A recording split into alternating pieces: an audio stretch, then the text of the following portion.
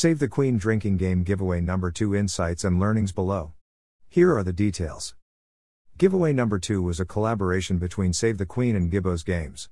The image had the title of Panvel and Cake Day Giveaway, the day between Valentine's and Pancake Day. Under the title was an image of the 3 games that were being given away surrounded by UK bunting. No details in the image of what to do to enter the giveaway. In the text it stated to enter to follow both accounts, like the post and share to your story. I wanted to experiment away from the first giveaway and try using stories rather than comments, the thought being that a comment adds a notification to one individual but a story is viewed by hundreds of your friends in one go. The idea was the more eyes on the giveaway the higher percentage of people following and entering.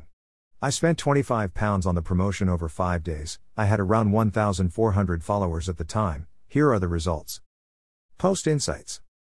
63 likes, was an ask of the giveaway.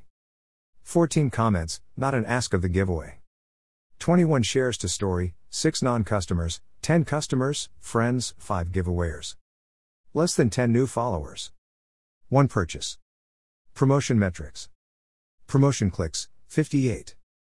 Visit profile, 100, 58% from promotion visit website, 0% from promotion 9,352 people reached, 94% weren't following you, 92% came from promotion. 11,200 impressions, 84% from promotion. Follow from promotion 1. Audience minus 74% men, 26% women, age range 18 to 34, UK. Learnings. Doing a giveaway around a holiday may get lost in the noise. Most follows were from giveawayers with their additional giveawayer accounts. Sharing to story acquired more visibility but less action/conversion. Next giveaway promote to women only, 74% audience men, 58 promotion clicks. Insert instructions into next giveaway, minimalistic, provide end date in the post to get a sense of urgency. Gibbos Games received small following, try giving game for the other account to promote.